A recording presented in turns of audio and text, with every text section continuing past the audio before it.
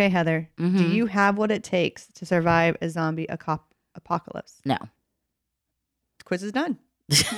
That was easy. That was easy. This is my first time doing a quiz, so hold on. I don't know how to do this. Okay, wait. Would you travel alone? No. How many people would you have on your survival team?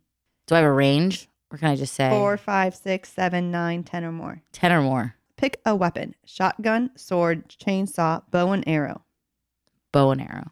Would you sacrifice someone else in order to survive? Yes.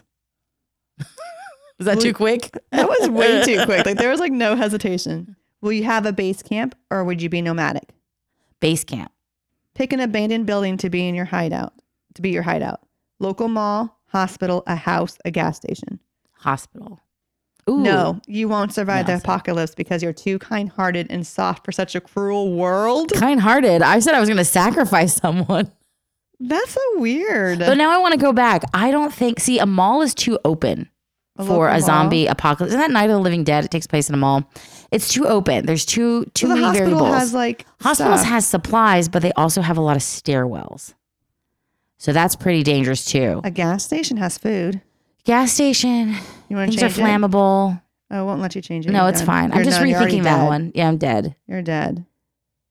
Yeah, I would say a gas station. Maybe. But then that's a limited supply of food.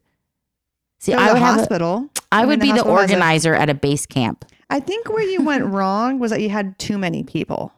But they're all like potential, snacks for the zombies while I get away. That was the point. Surround yourself with a lot of people and sacrifice them to save yourself. I don't know. Oh, well. I told you I wasn't going to survive. You weren't surviving. You were right. Well, you're right. Tune in every week to the Mother Effin' Podcast on Apple Podcasts, Spotify, Anchor, or wherever you get your podcasts.